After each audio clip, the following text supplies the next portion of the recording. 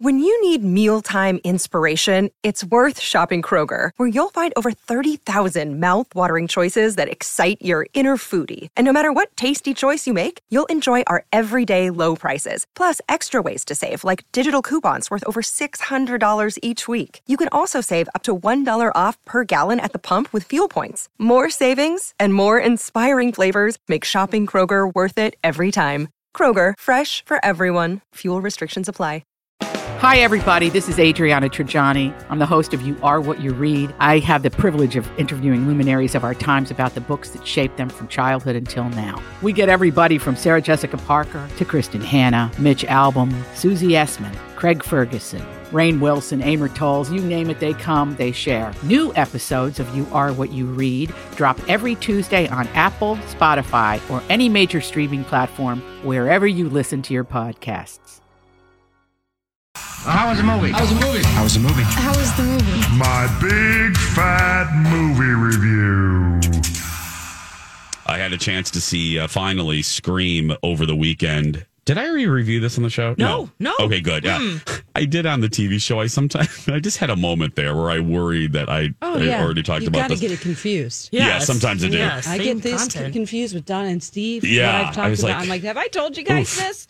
That just scared me right there. It's like, wait a minute, did I already do this? No, I had the chance to see Scream over the weekend, and I just so you know, I love this franchise. I'm the perfect sweet spot age. It was, my early 20s when the original came out in 96. And then, part 2 came out when I just moved here, and I love it. I love the horror genre, and I love how the original Scream kind of turned the horror genre on its toes and flipped it upside down and poked fun of it and actually messed with the tropes.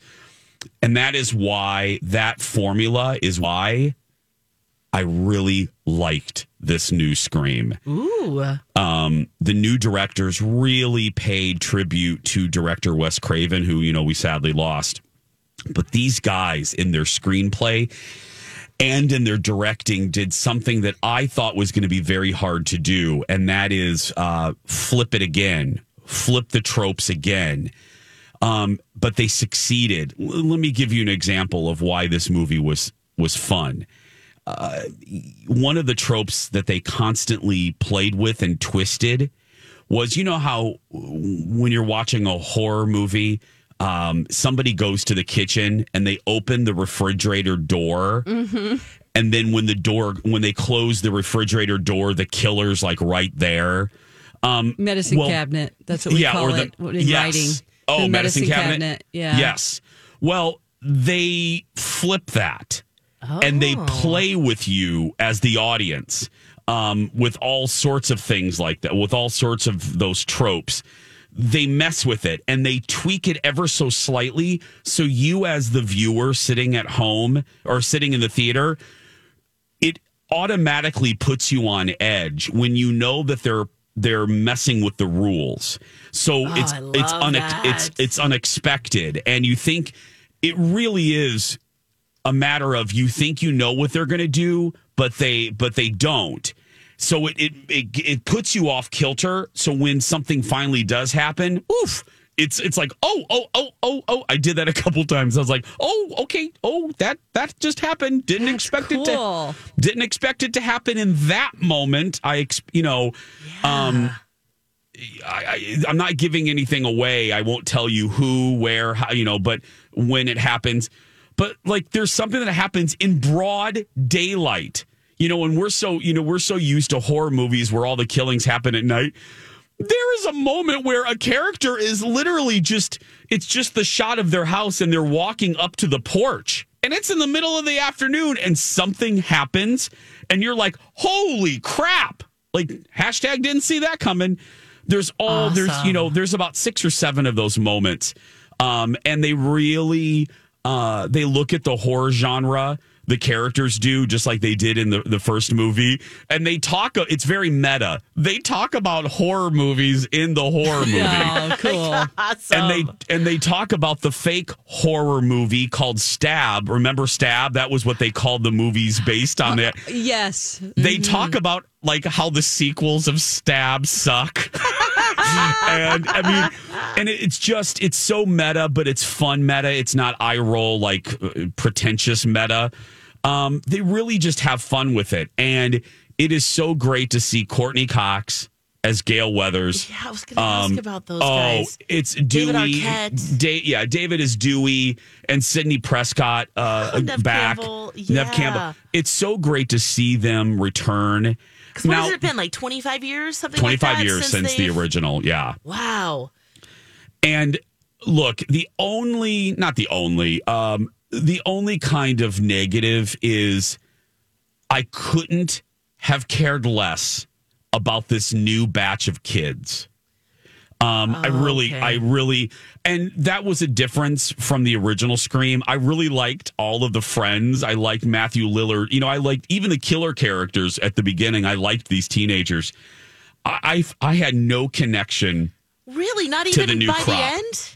Not even by the end. I was actually rooting for all of them to die. I systematically wanted Ghostface to take them all out. Oh no! I didn't like it. Or was it? No, that was the only fault of the screenwriters. They really didn't make any of them very likable, and didn't give us anything to kind of wrap our arms around to enjoy these kids. Yeah. When they died, I was like, Now, here's a warning. Here's a warning for the skittish and for the squeamish. This is obviously 2022, and they've really upped the ante. The kills are rather brutal. Scream was brutal, but not that. This. You see the details. There's a couple murders. There's a couple Ghostface. The Ghostface now it's real brutal. So if you're a little squeamish, just know that. The ending was good, like the reveal of Ghostface, which is always, always the big thing in Act 3. Surprising, but not real surprising.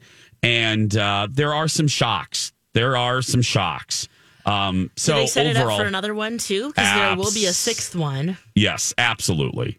The returning cast said they would be willing to return. And, so I noticed I didn't say who in the returning cast. So I'm not giving anything away. Yeah.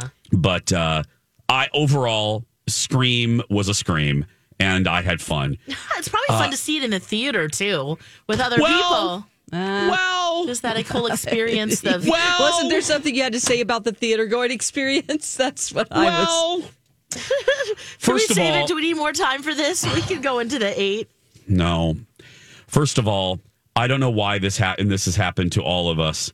When I bought my tickets an hour and a half before the show, I was the only person in my row. And by the time I got there, there was a couple to my left and a couple to my right, directly next to me. And there were like 400 empty seats. But for whatever reason, they chose the seats that flanked me. Yes. So when the second couple came in, I audibly groaned, grabbed my popcorn, and got up. Oh. And again, I don't know what it is with horror movies, but... They want to get cozy. No, people talk more than they do in any other type of movie. Oh, I see. And I will never understand that. For the 800th time on this show, shut the hell up. We're not there to listen to you. Don't have conversations. You're not in your living room, you entitled ass clowns. No type of conversation is acceptable. Absolutely. No type of conversation, no level of volume is acceptable. You entitled, rude, pretentious ass clowns. Everybody's paying $15, $20, and after goobers, $57 to see these movies. Shut your mouth or stay in your house. Shut your mouth and don't drop or stay your in kids your off. house. Don't drop your 13-year-olds off and just let them run amok and cause problems because nobody wants to hear that last time. Yep. So shut your mouth or stay at home. And watch the movies at your house. Nobody wants to hear your commentary. It will be streaming at some point, right? Yes. Okay. I'm done now. We'll be back with trivia next.